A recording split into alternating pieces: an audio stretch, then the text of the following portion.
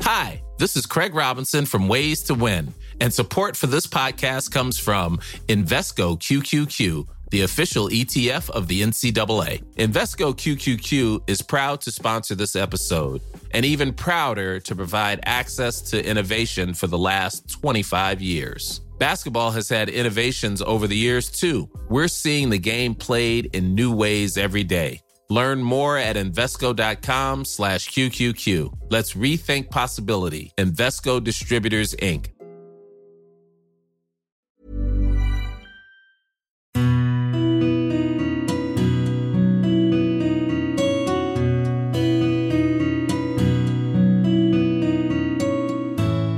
I was training to be a yoga instructor. I ran 3 times a week. I was healthy. I was a time of life when you are ready to grasp it. And that was the time at which I had my stroke. I was on holiday with my family, and there was one night, and it was really odd. And I woke up at night and I felt like I had a heavy thing on my neck. And it was almost squeezing the air out of me, but then it stopped and I went back to sleep. And I went down in the morning and I said to my mum, God, I was really weird last night. I had this really odd feeling on my neck. And she said, oh, God, well, I think it must be maybe you were, have you got a headache or something? And I was like, oh, no. And then at about lunchtime, we were having lunch. And I couldn't get comfortable. I couldn't, there was no way that I could feel comfortable on my seat thing that we had. And I got up and I moved around a bit. And then something started happening in my head. And I thought to myself, oh my God, you are having a stroke. And then I collapsed. My brother said, oh, take this fleece off of her. And so they were going to cut it off of me. And I remember going, no, don't cut the fleece off of me. I've got to keep this on. When the helicopter came in, I was put on it, and my mum was also put on it. And I remember her saying, I'm not very good at these. I'm not very good at helicopters. You will drive carefully. And I remember lying on my stretcher and looking at the doctor's face and just thinking to myself, well, one thing's there, but thinking, please don't let me go. Hello, Mark Goodyear here. Welcome to Stroke Stories, the podcast that seeks out and hears from stroke survivors. Today we'll hear from Christina Corbett. Christina is originally from Winchester, now lives in Madagascar, and was 32 when she suffered her stroke. I came from a family, there were 5 of us, and it was quite a close family. And I was communications, and I was a journalist. And then I worked for communications and media for various NGOs, and I still do.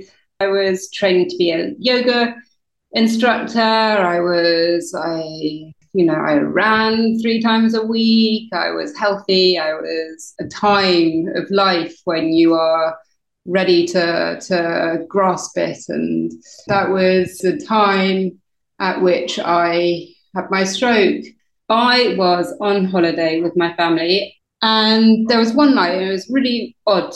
And I woke up at night and I felt like I had a heavy thing on my neck. And it was almost squeezing the air out of me, but then it stopped and I went back to sleep. And I went down in the morning and I said to my mum, God, I was really weird last night. I had this really odd feeling on my neck. And she said, oh, God, well, I think it must be maybe you were, have you got a headache or something? And I was like, oh, no. And so it just carried on. And so that was on the Monday. And then I went running, I was helping paint the house, I was doing all of those things. And then on Wednesday, we had decided to go out in a boat. And so there were about 8 of us on the boat, including the driver. And we went off into all the coves, and, I was running up hills, and then about lunchtime we were having lunch, and I couldn't get comfortable. I couldn't, there was no way that I could feel comfortable on my seat thing that we had. And I got up and I moved around a bit, and then something started happening in my head, and I thought to myself, oh my God, you are having a stroke. And then I collapsed. And then I was unconscious. With the driver of the boat was just fantastic. He took us back into a town called Tobermory, which is at the north of the island. And then I waited there for a little bit, and then I got taken down to Salem. It's about 45 minutes away, and that was where the doctor was. And he said, yeah, she's had a stroke. He got a helicopter for me.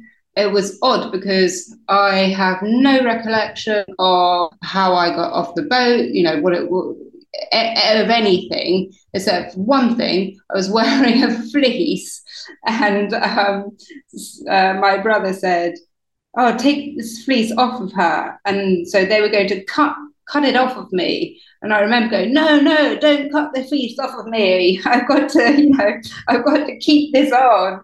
When the helicopter came in, I was put on it, and my mum was also put on it. And I remember her saying, I'm not very good at these. I'm not very good at helicopters. You will drive carefully. And I remember lying on my stretcher and looking at the doctor's face and just thinking to myself, well, wanting there, but thinking, please don't let me go. Please be here. You're going to make me better. You're going to make me better. Christina was transported to Glasgow. And so that was very short time from having the stroke to being at the hospital.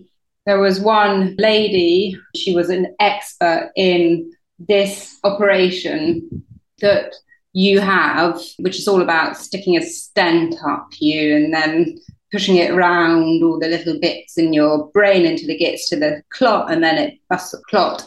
So my mum said, yeah, do that, do anything. And so I had that operation that night, and apparently one side of me was completely dead and the other side was kicking, and I was struggling with my hand, and they had to hold me down. Yeah, then I was in intensive care unit for 4 days with my brother and my sister coming in. And then I got into a room on the stroke ward or something. Then I was in a sort of ward. I was in that hospital for 3 months, 3.5 months. I look back on it now and I can see it's almost like I'm looking back and seeing another person, but it wasn't. It was me. After 3.5 months there, they kicked me out. I went to another sort of hospital in Oxford, and that was all about rehabilitation and sort of how you were going to get on in the world. That was for another 3.5 months. It was like, okay, you've had your time, you're on your own now. It was like, you can't just shut me out. And so we did get lots of physio. Coming up, Christina talks about how the stroke has changed her. It took me a long time to become the person that I am now. I'm not a different person from the person I was. I just think of the world differently. I'm much more patient with myself and with other people. Yeah, I think that is one thing that has really changed. And Christina will share her advice for stroke survivors' loved ones. If you want help, go and get some help, because although you're helping a stroke survivor, a loved one should get help because they have a lot on their shoulders. It's almost as hard for them as it is for a stroke survivor. Christina's stroke resulted in her developing aphasia. That was awful. It was like my world had stopped. It was like I couldn't find the word to express all these thoughts and which were mostly pretty, which there wasn't many nice thoughts in my head then. It's hard to tell someone who hasn't had it how it makes you feel. It made me feel like I couldn't communicate with anyone. My life had been journalist and working communications and stuff. It had been all about talking to people. And now if I couldn't talk to people, just didn't know what I could do really then. And it's taken me a long time to get over that. I had some brilliant teachers. And the one teacher who I had in Glasgow, in my first hospital, she was brilliant. She was really good. And she was Scottish, obviously. And I thought that I would like come back to speaking with a Scottish accent. And I thought that would be quite funny, going home with a Scottish accent. But I didn't. It took when I get tired and I find it hard to think of the word that I want, so you talk around it. And sometimes, I'm looking at the cake and the word quiche comes out of my mouth. Now I'm living in Madagascar, and with my job, which I went back to, and they were really good to me, I was also traveling around mainly in Africa. And now I'm in Madagascar with my husband and my very gorgeous baby. And I had, obviously, after the stroke, it took me a long time to become the person that I am now. I'm not a different person from the person I was. I just think of the world differently. I'm much more patient with myself and with other people. Yeah, I think that is one thing that has really changed. Then I met my husband, and that was like 5 years after the stroke. And I thought that no one would ever want me, and he did. And so that was lucky. And then I had my baby. She's now 2.5, and we live in Madagascar. And I'm moving. I walk with a limp. My right hand is not really functioning. I'm living a normal life. It does take me a bit of time to go out of the car. It does take me, takes me longer to do stuff than it did. If you aren't going to wait for me, then tough luck. Because I am going to be slow. I am going to be, I take things in my own way. I think that, yes, it took a long while for me to find peace. It's not always peaceful in my life, but to find that place where I'm knowing that I've had a stroke, and I'm knowing that my body is how it is, and that's that. Christina believes in perseverance. To fellow stroke survivors, I would just say, people don't know what it's like to have had a stroke.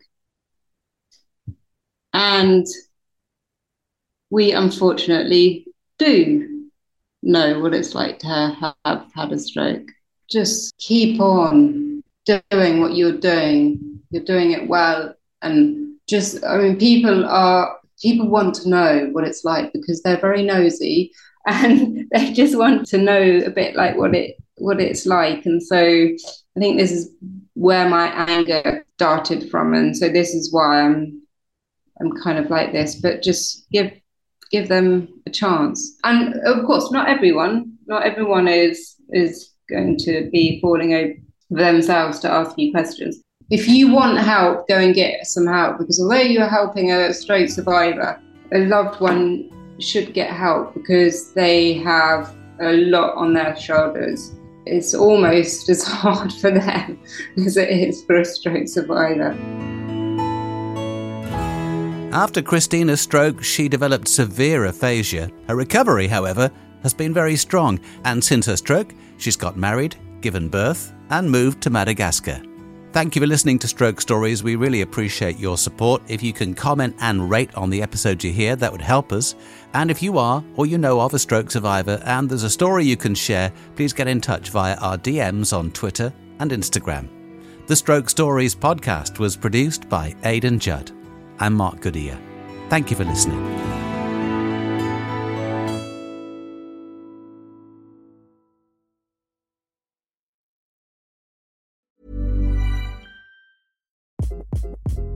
Hi, this is Craig Robinson from Ways to Win, and support for this podcast comes from Invesco QQQ, the official ETF of the NCAA. The future isn't scary. Not realizing its potential, however, could be. Just like on the recruiting trail, I've seen potential come in many forms as a coach. Learn more at Invesco.com/QQQ. Let's rethink possibility. Invesco Distributors, Inc.